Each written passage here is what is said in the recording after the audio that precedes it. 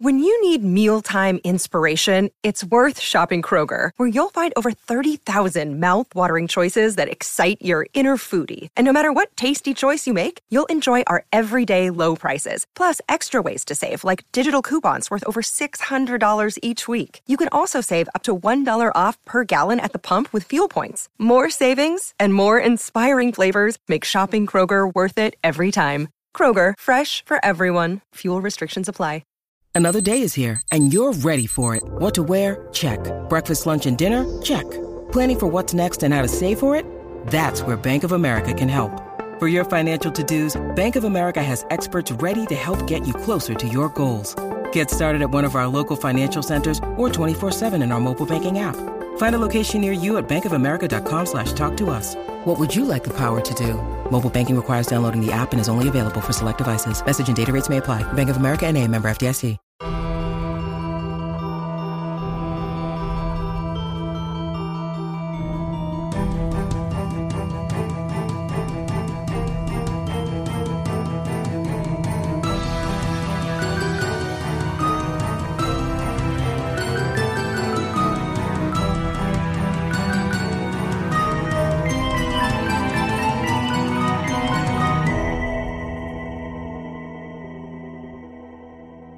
Welcome to the Bloody Disgusting Podcast, everyone. The podcast where we discuss all the disgusting things we love in the horror world. And to help us discuss the disgusting, you know her from a YouTube channel and website Real Queen of Horror and her infinite love for the genre, Zena Dixon. Hey, Zena. Hello.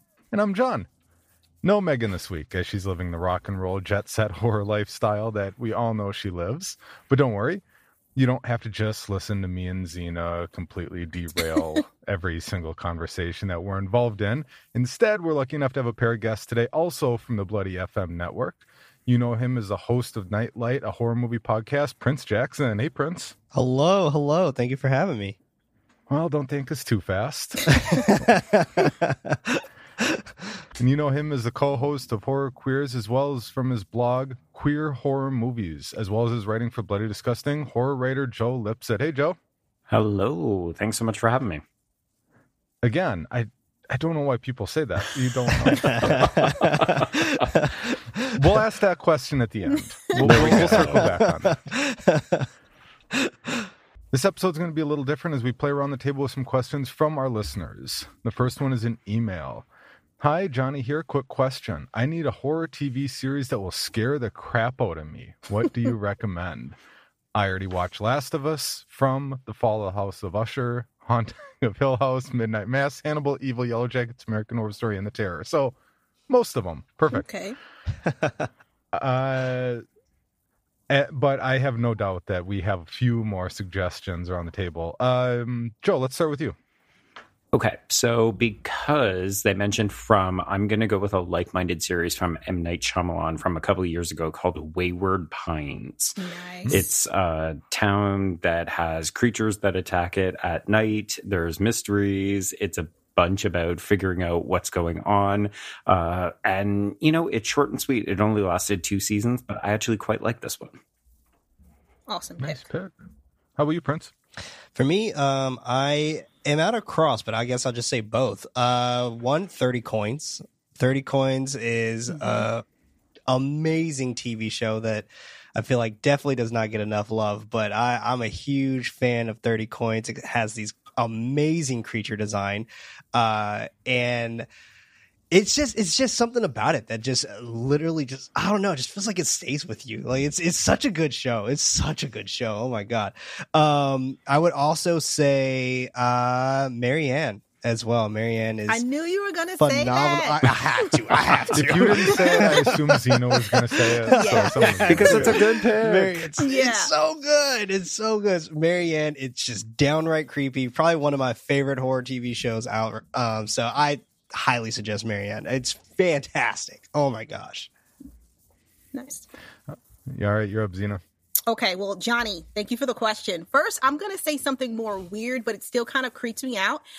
Brand new cherry flavor from 2021 Yes. on Netflix. There's a particular episode that just lives in my soul forever.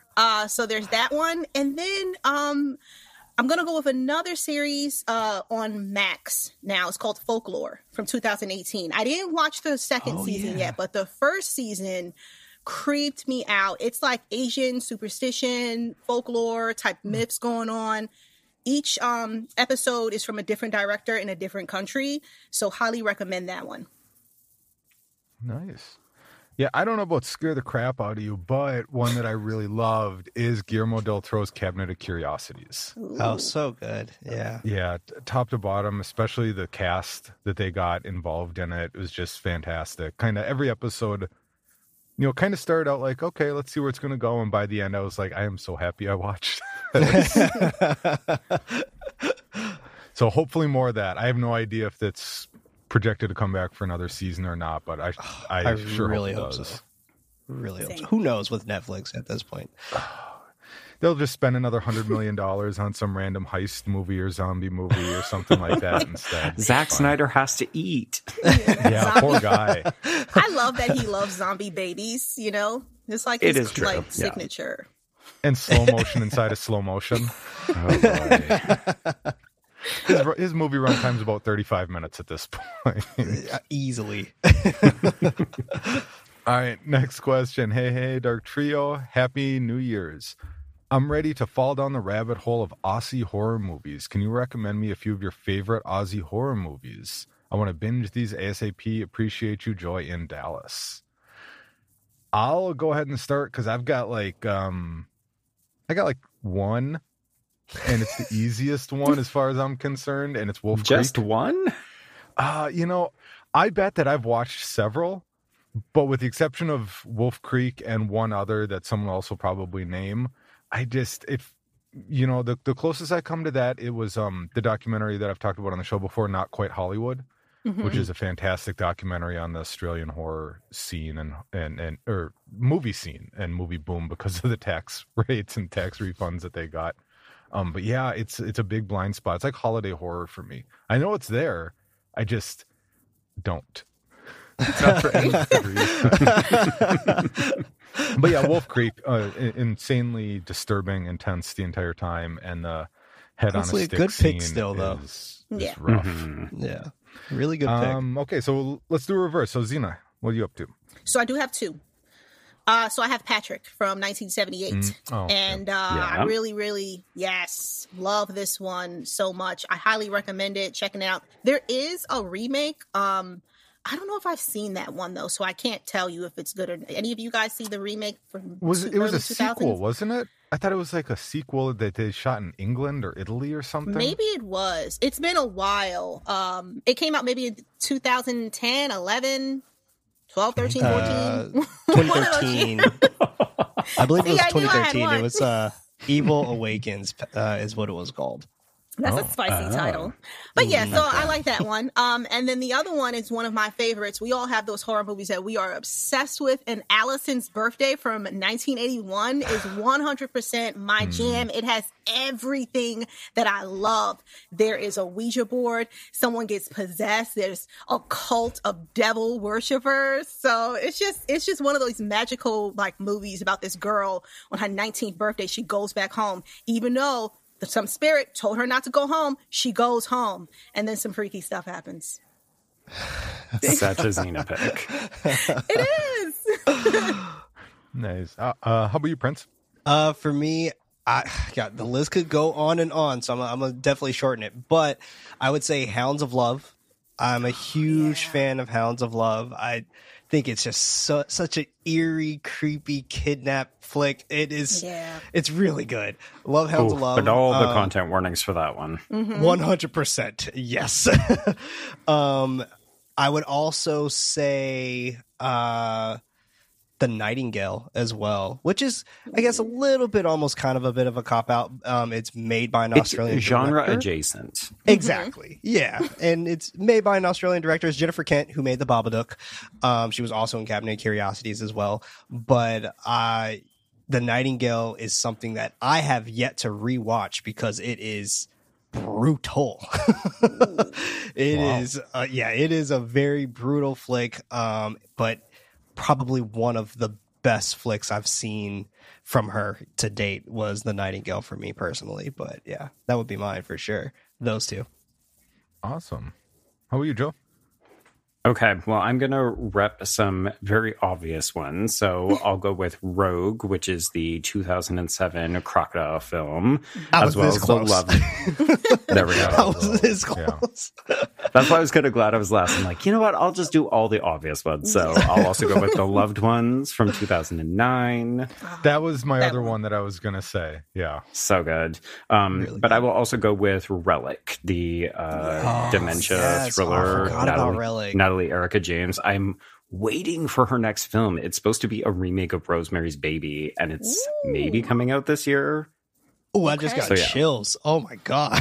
Yeah. I remember that was a big one for Megan too. Like that was a hard hitter. Oh, it's rough. If you've lost a parent, do not watch. I also forgot Razorback. Yay. Razorback. There you go. Australia's deep cuts. There's so many good horror films from there. Truly. Yeah. Special shout out to The Tunnel as well. Got to give a special shout out to I love The Tunnel. Yeah. I just discovered that one a couple months ago. That was a much better found footage movie than I was expecting. Yeah. It's pretty much their version of the Blair Witch, which I really enjoy. Ooh. All right. Now we're going to roll into some topics curated by our own Xena. We're going to start out with the first one. What are your favorite silly horror tropes? Silly horror tropes. They're all silly, but they're still awesome.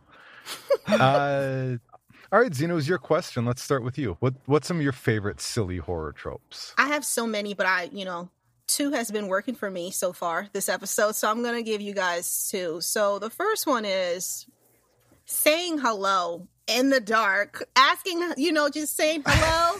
Anyone there? Like, do you think the person's going to say yeah? Can you imagine? That'd be pretty cool. But Hey. And it bothers me. Like, why are you saying hello? Like, just run at this point. And then like the random tripping on air, like it really bothers me. I forgot which movie I was watching last night. It was a full moon very indie movie last night on Tubi. I fell down that rabbit hole. And some girl, she tripped over like literally nothing. And I mean, I was screaming at the screen because it's just like, what are you doing? But I will say this, I'm not gonna lie. If that were me, like if I was in a horror movie, honestly, I'd probably trip too over because I get nervous and I would collapse. My legs become noodles. So, but those are just the two that popped up for me. Yeah, Xena, let's be a little more specific on that. You wouldn't trip. You would just fall down and wait to die. Probably would. I would probably just collapse in a corner and just sit there. Please help me. Somebody. And maybe the killer would take pity on you and be like, this isn't fun. And then just like keep walking. I hope so. I'm so scared. Joe, how about your favorite tropes? So mine is an action movie crossover. I love it when a horror movie gives me a character title card. So I'm thinking principally of The Faculty. So when we're introducing characters, it's like, stop everything. We need to give these people their badass moment and also helpfully tell you their fucking name. Yes. Good point. That's awesome. Very Suicide Squad. Like, Right, yes. Just real quick, just let you know. Yeah. I do appreciate that. I never thought about that before. The number of times that we've discussed movies on this podcast, I'm like, I don't remember what that person's name is. No. And don't make me wait 45 minutes. They do For that one in, person to say their name. They did that in that movie. Is it See No Evil from 2005 or 6 or 7? God, they did a lot of things. See that? I love your escalating. How about you, Prince? For me, I was thinking about this a little bit ago, and for me, I was thinking of tripping as well. I mainly Ghostface, right? Like when the killer trips and the killer's not like bulletproof. I really like that trope. But I think one trope that I also really enjoy would have to be the running away from stressful situations trope. So, okay. Sit with me on this one. All right. Let's picture the scene. Okay. We have Sidney Prescott talking to Billy, and when she's talking to Billy, learning about all the whole situations of what's happening, and the mother gets brought up and all this and that, and then she runs away, but she flails her arms as she runs away. That's the first thing that pops into my head. And I was recently looking at a few things that happened in The Faculty, that happened in Scream, it happened in a lot of 90s teen horror movies. It has happened quite frequently, and I was just like, wow, I guess we don't really deal well with stressful situations as millennials, and it's always been present. So, yeah, that is one of my favorite. It is top tier comedy / I'd probably be the same way. I don't think gym is emphasized as much as it used to be anymore, so there's not a lot of good running form, really. Like Gen Z is in trouble. I don't know what Gen Z is going to do. You got to look at a Tom Cruise movie and pump those arms. Gen Z horror movies are going to be real bored. It's just going to be people videotaping the killer coming at them, like live streaming as they get killed. That's all. I'm going to go viral. Texas Chainsaw Massacre, the remake, right? I mean, totally. like in 2022, they had it right. They're like, I'm pretty sure Gen Z would probably be like that. Just wait, I actually saw this TikTok like a while ago where someone was saying that Gen Z, when they dance, they do not, and this is serious, they don't like put their arms up. You know the songs, raise your hands like you just don't care. They don't do that. They won't do that. So are they dancing with their arms down? So maybe they'll be running with their arms down, as well. Riverdance is going to make a big comeback in 2024. Michael Flatley's coming at you. Watch out. oh my gosh. I was trying to think of silly ones because I like a lot of horror tropes. I like most horror tropes. My favorite silly one, I think, is just the concept of a haunted VHS tape. Or haunted media in general, a film like Antrim or Cigarette Burns or anything like that. I still absolutely adore hearing the sound of a VHS tape being entered into a VCR or ejected or whatever. There's just something about that nostalgia or whatever it is, like that. Yep. Oh, it's haunted tape. Yeah. Let's watch this. I'll totally check this out. I would die all the time. If this is a real thing, because like, yeah, of course I'm going to watch this. I grew up in the Faces of Death, handing around the VHS in middle school days. So yeah, I'm totally not going to survive that. Even as an adult with kids who I would tell, don't do that. That's stupid. Don't do things you know are stupid. I would do the thing that I know is stupid. I'd be the first to die in most horror movies. It's more fun. Me and Xena are just going to fall down and wait for the killer to come. It's like... I don't want to die tired. I don't want to be sweaty when I die. All right, just Joe and I will be the trope that will be, stay here, we'll go get help. And then we would run without using our arms. Yeah. I like your plan. Good, thanks. Next topic. David F. Sandberg is directing the movie adaptation of the Until Dawn video game. What are your thoughts? And for those of you who are not familiar with the game, like myself, we're going to be learning together right now. Players assume control of 8 young adults who have to survive on Blackwood Mountain when their lives are threatened. The game features a butterfly effect system in which players must make choices that may change the story. All playable characters can survive or die depending on the choices made. Players explore the environment from a third-person perspective and find clues that may help solve the mystery. Okay, has anyone played this? I haven't. I have. Yay, it's a Xena and Prince topic. But I watched a playthrough and read the description of the game. There you go. So you played, kind of. You pretty much kind of played it.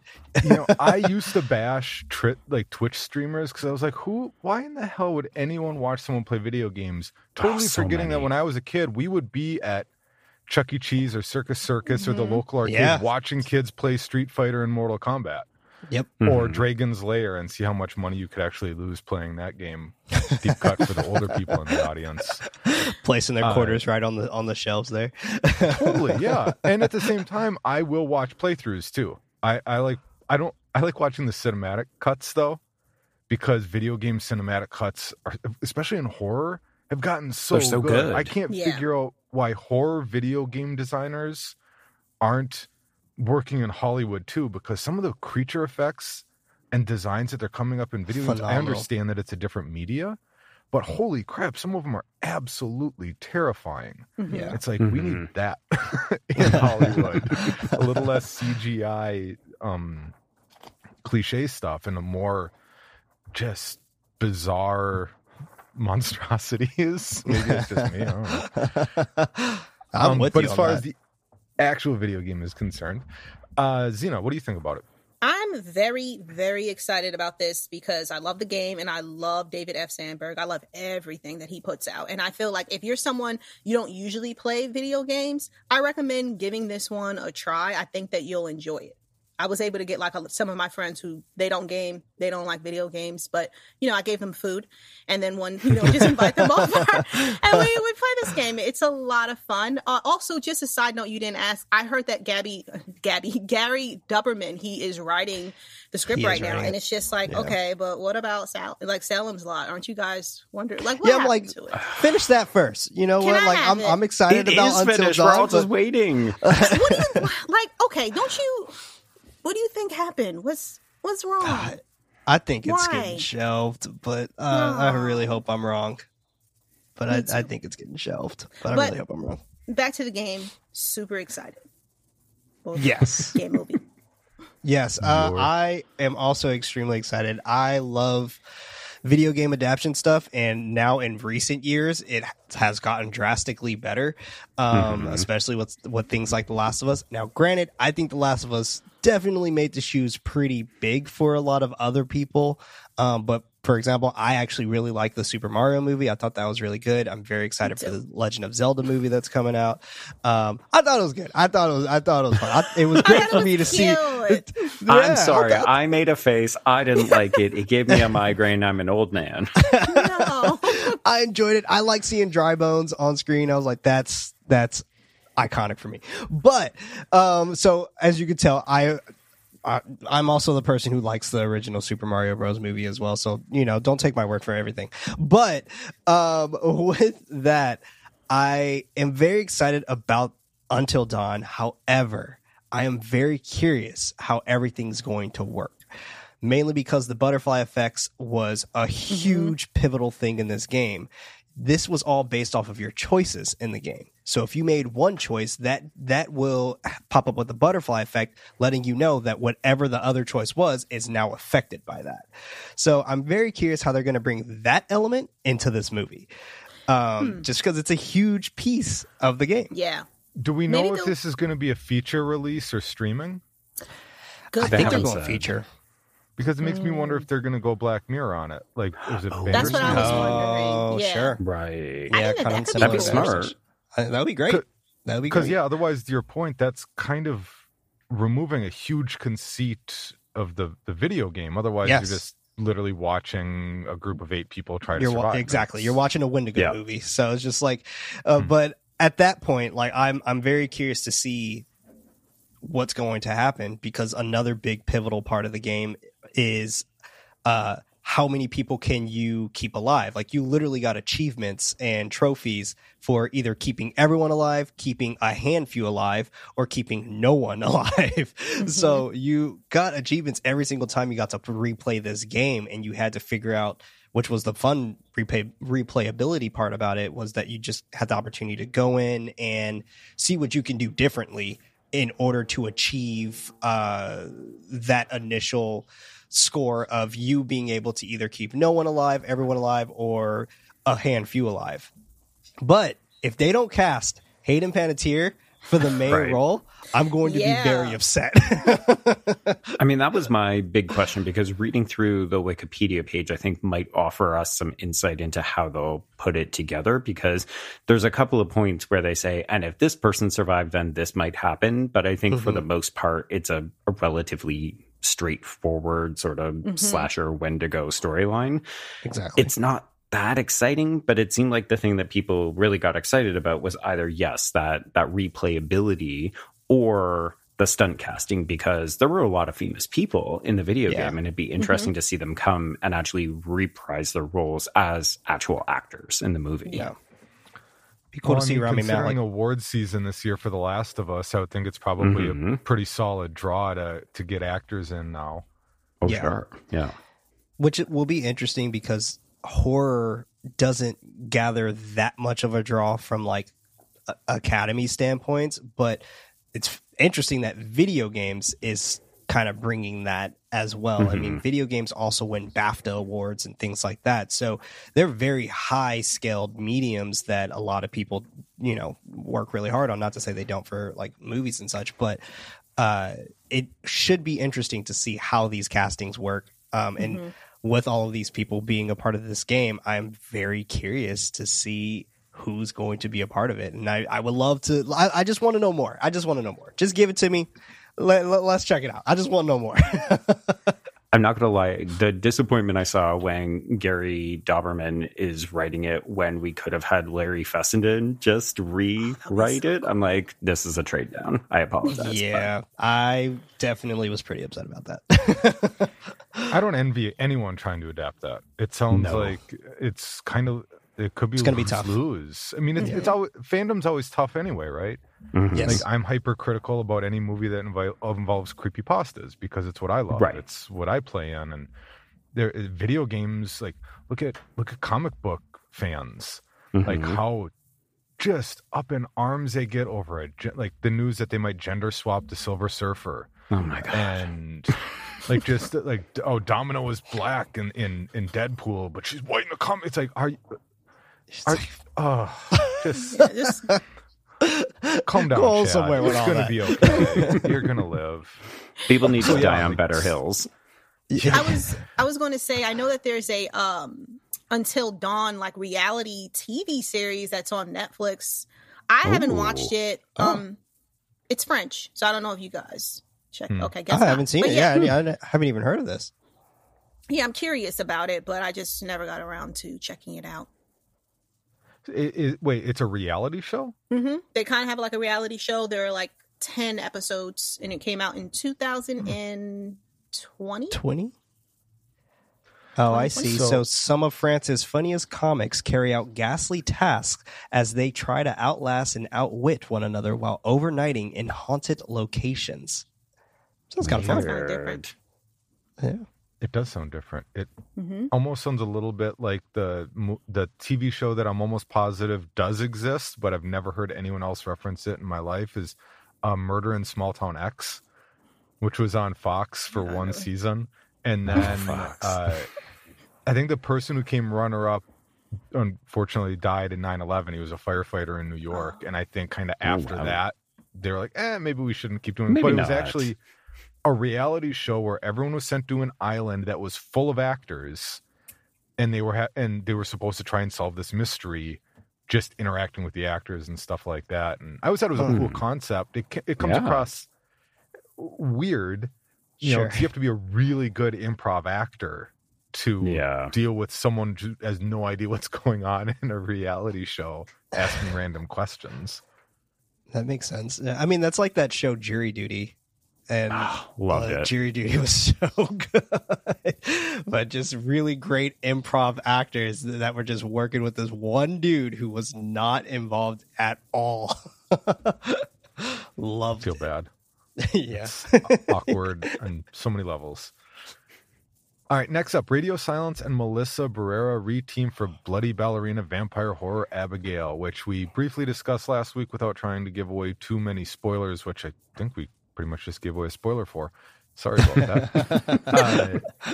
But speaking of vampires, it's not really a spoiler. It's in the trailer, but if you didn't watch the trailer, I'm sorry. And It's on the poster. Is it? Okay. I feel like this movie's going to have way more going for it than just the fact that the girl is a vampire. Oh, yeah. Yeah. It has to. Yeah, I think when you give that conceit up right away, it's really going to be more about... And it's Ready or Not with a vampire, right? Kind of. Pretty much. Swapping. That. Nothing wrong with that.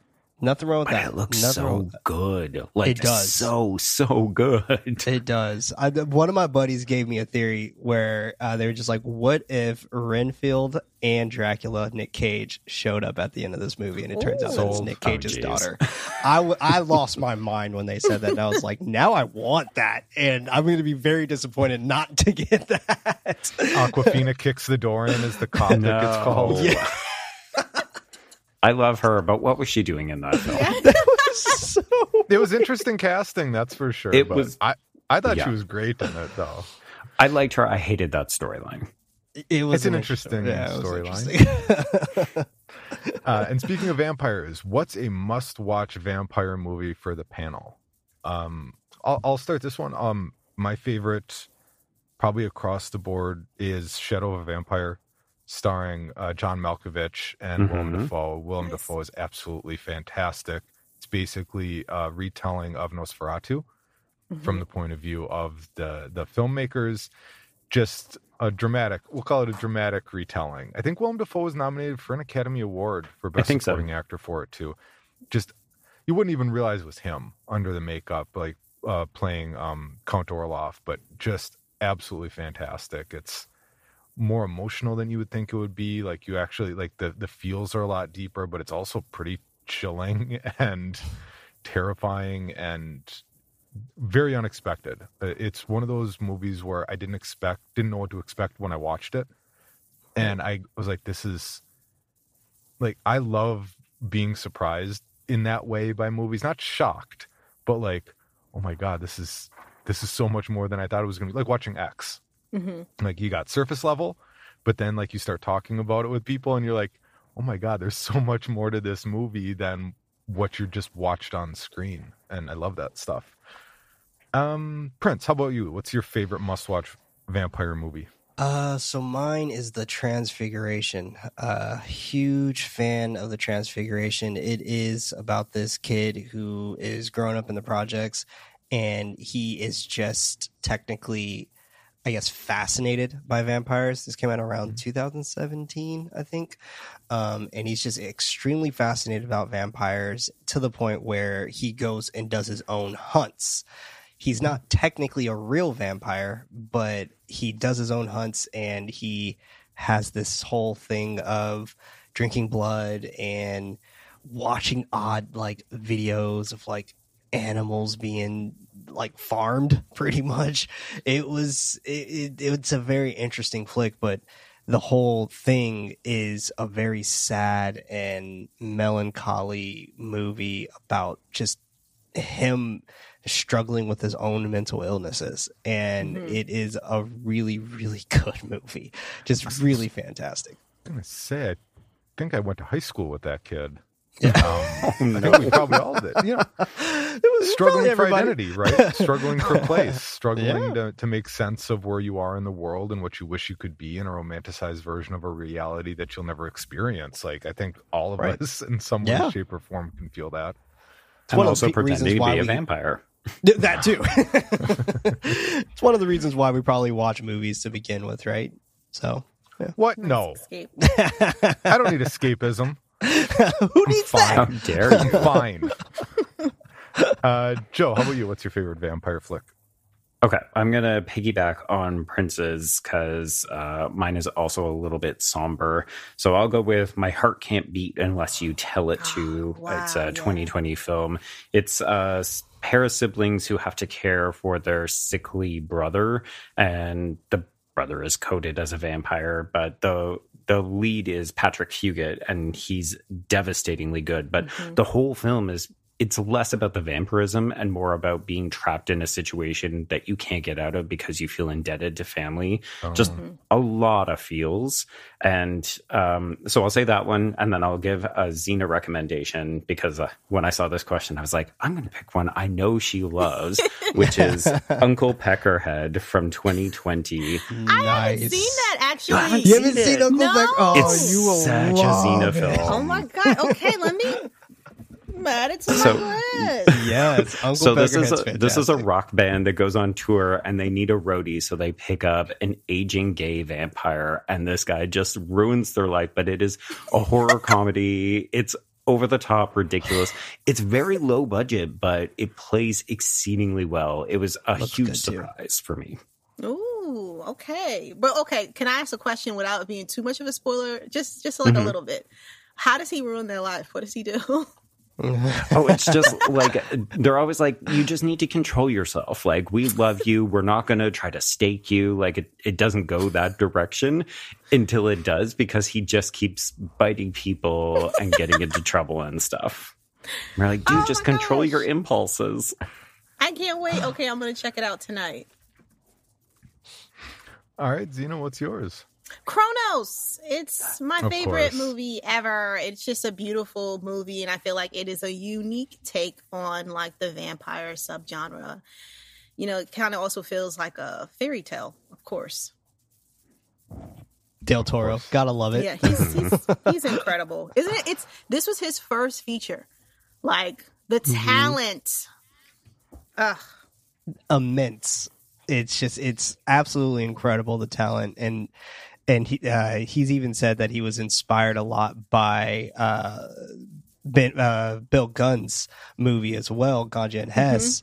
I was going to say that was on my list too. That's mine too. I mean, really good. But he was inspired a lot by that and how like vampirism is such an interesting like call for addiction and unwanted addiction as well. And Kronos also just phenomenally well done. And you have multiple unwanted addictions, someone addicted to plastic surgery, someone addicted to blood, and so on and so forth. So yeah, really cool. Nice. Now, I wasn't expecting this one at all, but I love this one. Our favorite misleading horror movie posters. Talk about a non sequitur. So, for those of you who don't remember what posters are, I think people still have posters. I don't know. Posters still exist.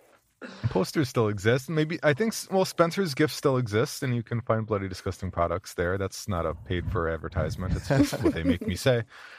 And yeah, so posters. And there was a time, you go to movies, there's posters on the wall, right? Well, there was a time, especially with horror movies, that the posters didn't exactly lead you down the right path of what the movie was actually about. It was more just an artist's interpretation of what they thought the movie might be about. So we're going to go around the table and talk about some of our favorite misleading horror movie posters. Let's start with, I'm going to say the easiest one because I like taking the easiest questions because I'm hosting this right now and it's my right. And I'm going to start with Ghoulies. Yes. Oh, Yeah. Probably one of the most influential box cover art / posters that kids may have never even watched. But you saw the poster of this little green dude in overalls ready to popping out of the toilet. Mm-hmm. And you're like, well, I don't want that anywhere in my life. I kind of like him. So. Oh, he's so cute now. He's cute. And he's cute in the movie, actually. But it's still something coming out of the toilet. I don't want anything to come out of the toilet. And I remember seeing that in the movie, or in the like Blockbuster and Mr. Movies and all the movie shops for as long as they were open. And I don't think I watched it until probably the early 2000s, like a Blockbuster movie pass or something. I was like, where's the toilet scene? And then they're like, there's a toilet. Oh, it's gone. No. It's like it's in for like half a second.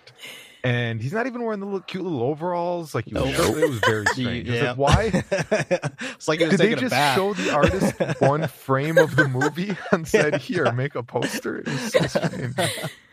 Aw. But yeah, that's the one that always sticks out in my head. I probably think about that poster once a week, just randomly. It's just there now. Joe, how about you? So I'll admit this was a struggle for me because I felt like there's a lot of misleading posters, but not ones that I actually really enjoy.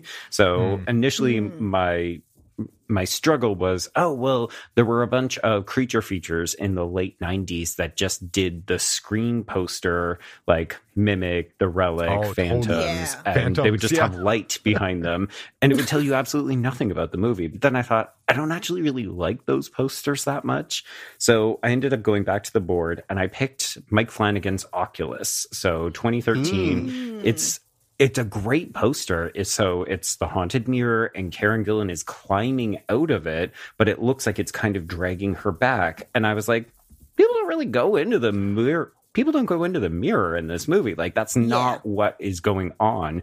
That looks closer to something like Mirror Mirror from 1990. Mm-hmm. So I love the poster. I think it's really atmospheric, but it's selling you this idea that the mirror is a transportation device, and that's not the movie. Yeah, I just pulled up the image. I was familiar with the other image that when I just Google searched right now with like the two kids looking at the reflections in the mirror. Which is better. But But I not didn't as good a recognize that poster. one, and you're right. It's like, that makes it sound like the mirror pulls people into it. Mm-hmm. Like literally, not metaphorically. Yeah, exactly. Not exactly. Something might get stuck to the mirror at some point in the movie, but it doesn't get pulled in. Zena, how about you?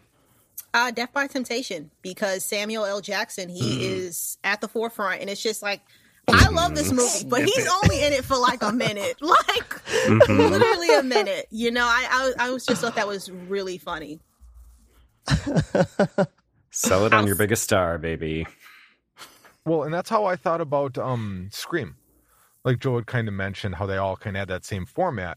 But with Scream, Drew Barrymore is the biggest picture in the frame. So you're like, oh, okay, Drew Barrymore's in this, even though she was kind of in a resurgence. Drew Barrymore she was obviously a famous child actor, or maybe you don't know she was a famous child actor from E.T. and stuff. But then she kind of was gone for a while, very tumultuous, turbulent teenage years. And all of a sudden it was like, oh, Drew Barrymore's back. And it's like, oh, there she goes. She was in it for 7 minutes. But I feel like that's the best bait and switch in probably contemporary horror movie history, right? Like Trace, my co-host on Horror Queers, he talked about how his parents literally went to Scream opening weekend because they wanted to see the new Drew Barrymore. So that's how they got people's money that first weekend. Wow.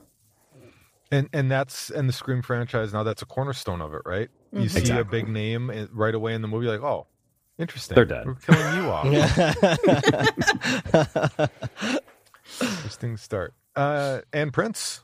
For me, also going to be Mike Flanagan as well, but Absentia, Michael Flanagan's first film.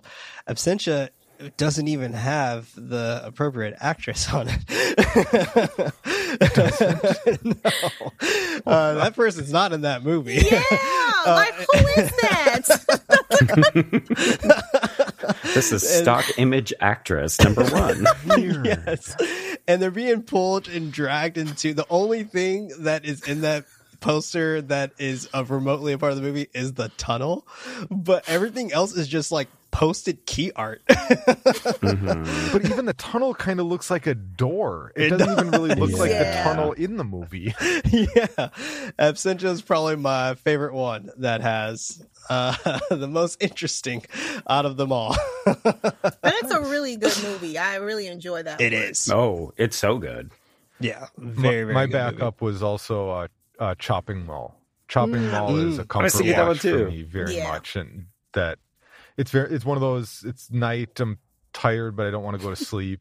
What's on? Oh, Chopping Mall. I'll just turn on. Tubi's always got that waiting for me, and it's like a zombie hand holding a or shopping bag with a skull inside a tear. Like that's not even close. Not even remotely close to what that movie's about.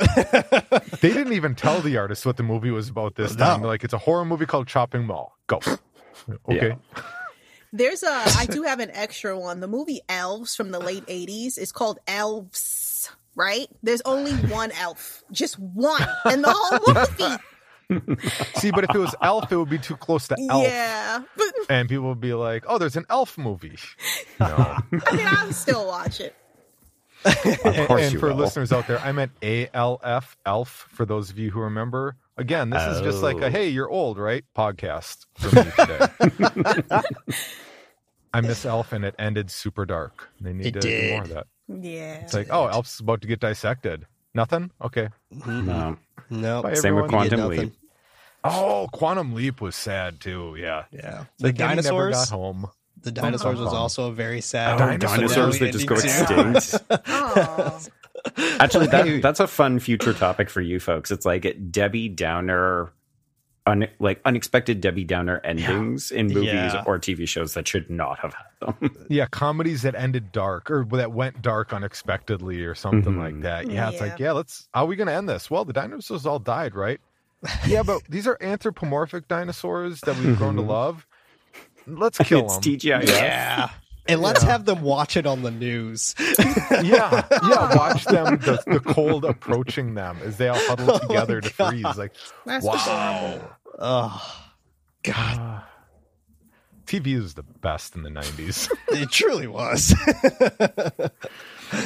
All right, next one. The U.S. remake of Speak No Evil. If you've watched the original Speak No Evil from 2022, what are your thoughts on the remake, and do you plan on checking out the U.S. remake? I know it's a big surprise for listeners to this podcast, but I have not watched this movie either. So, Xena, as the picker of this subject, why don't you talk to us a little bit about it? I'm not a fan of the one from 2022. So, it was a very upsetting movie, for me. It was filmed beautifully. The acting's on point. It's wonderful, but I yell in general, but while watching this movie, that's what I did. So if I do go check it out, I don't think I'll be checking it out in theaters, not because I don't want to support it, but because, again, the yelling. I don't want to be that person and then end up on TikTok, and it'll be horrible. So I think I should watch it at home. So it's fair. Yeah. Very mature of you to know that of yourself, because some people will be I'm going to watch this in theater. I'm still going to yell at that screen. Nice. Joe or Prince, have either of you watched it? Yes, I have watched Speak No Evil. I liked it. I liked Speak No Evil quite a bit. Especially that third act was extremely shocking. I didn't expect it to go there, but I guess I should have from the title of the movie. But with that, am I excited for the remake? Yes and no.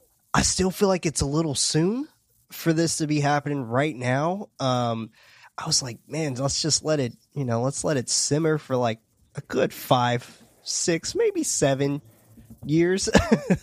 Let it simmer a little bit, because I feel like what this is going to do, I think this is going to definitely kind of shadow what this movie did in 2022 and shadow a lot of the experiences of people watching this on Twitter and TikTok and things like that, and kind of that special moment of like, if you weren't there, you missed out kind of thing.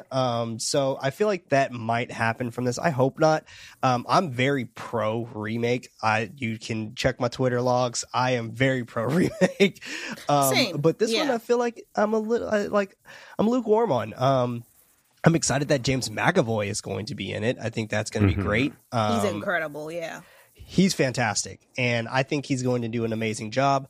I'm very curious how they're going to position this as, the friendliness aspect behind it, because that's very much a cultural thing from the Dutch folks in that movie.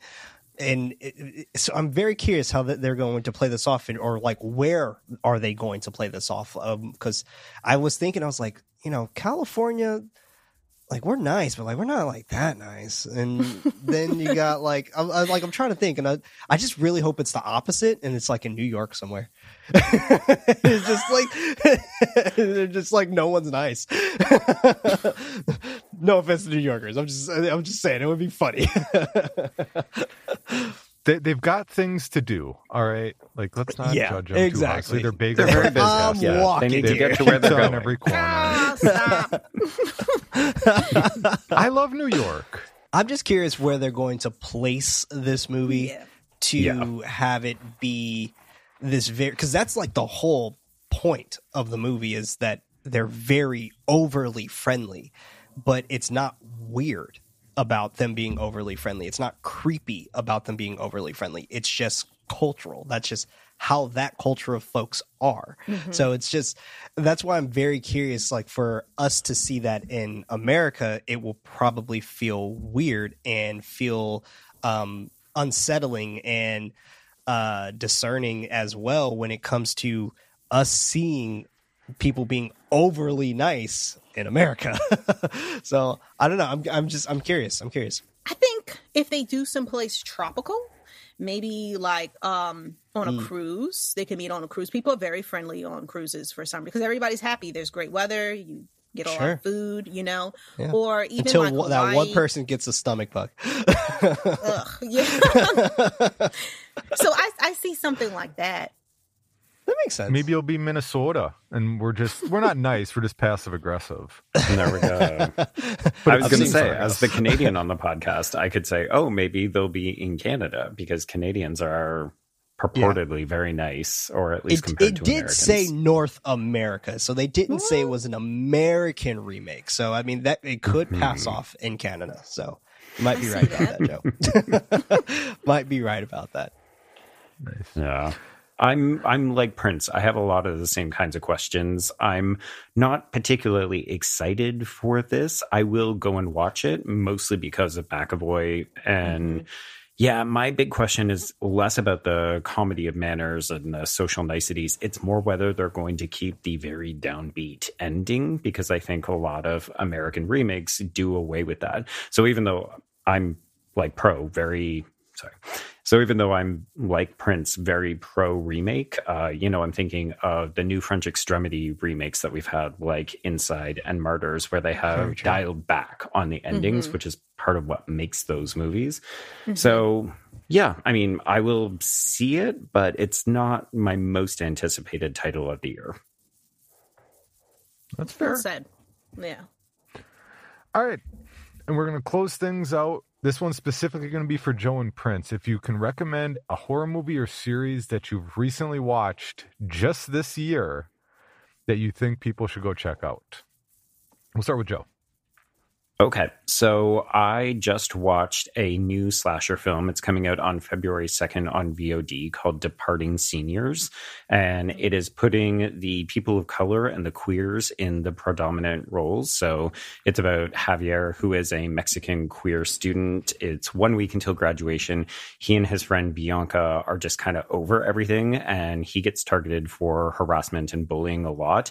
And then all of the jocks and the mean kids start to be killed one by one, but it's got a freaky-esque element to it. That's at least how they're billing it. So he ends up getting pushed down the stairs, and he develops the ability to see either the past, the present, or the future when he touches people or objects.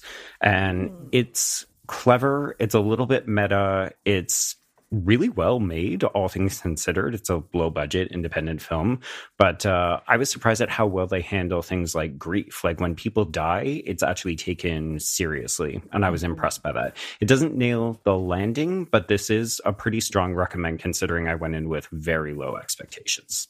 I haven't heard of that one. Definitely on my list. For me, it will be also a movie that actually comes out towards the tail end of this month, I believe, or early next month. But it's Dario Argento's Panico. It is a great documentary just about Dario Argento and his life in film. And it's amazing hearing about his legacy. I'm a huge Dario Argento fan, and I love, obviously, Giallo movies and things like that. But just hearing like the folks that are in his life and that have worked with him, and hearing from his daughter and things like that, of how he has made such an impact on this genre of starting in some ways, which it was kind of admitted in some ways, how his films were very inspired by just Alfred Hitchcock, and how it has kind of developed into him shaping his own self into being this very interesting Italian master of horror. So I very much would highly suggest that. It comes out on Shudder. And it is so well done, and I really wish I was on there. But yeah, it was just really, really well done. It just Dario Argento's Panico. Nice. I love horror documentaries, so I'm definitely gonna check that one out. Same. All right, and that's the Bloody Disgusting podcast for this week, everyone. I want to thank Prince Jackson and Joe Lipsett for donating their time this week. Thank you so much. Thank you. No, thank you. And the thank you is warranted even more now since the first one. There we go. We made it to the end. Aw, so nice. You love us. We're very lovable. We are. See? That's what I'm saying. It was great. It was great. Thank you. All right, so let everybody know, where can we find you on social media, your shows, where can we check you out, the content you're creating? Tell us everything. We'll start with you, Prince. You can find me on X or Twitter X? I don't know. Which is at The Head Knight. That's Night with a K. Or you can also hear my voice on Nightlight a horror movie podcast that is also Night with a K as well. And yeah, you'll probably also see my face in some movies later this year too, but can't really talk too much about those yet. Maybe we'll have to have you back on so you can talk about them more in depth. Oh, be more than happy to. Awesome. How about you, Joe? Yes, I can be reached at B Stole My Remote, and that's the letter B. And of course, I co-host Horror Queers with Trace Thurman, and that's at Horror Queers. Nice. And Xena can be found on her own website, realqueenofhorror.com, and YouTube channel is the same name, or at Lovely Xena on Twitter. And you can hear me on my weekly horror narration podcast, Creepy. Don't forget to hit subscribe on your favorite podcast app, and feel free to follow us on Instagram and Twitter at BeDisgustingPod, or drop us an email at BeDisgustingPodcast@gmail.com. And don't forget to check out all things Bloody Disgusting on TikTok at BeDisgusting. For this week, I'm John. I'm Xena. I'm Joe. And I'm Prince. Grab some popcorn, cozy up on the couch, and watch something you love. Just make sure it's something bloody.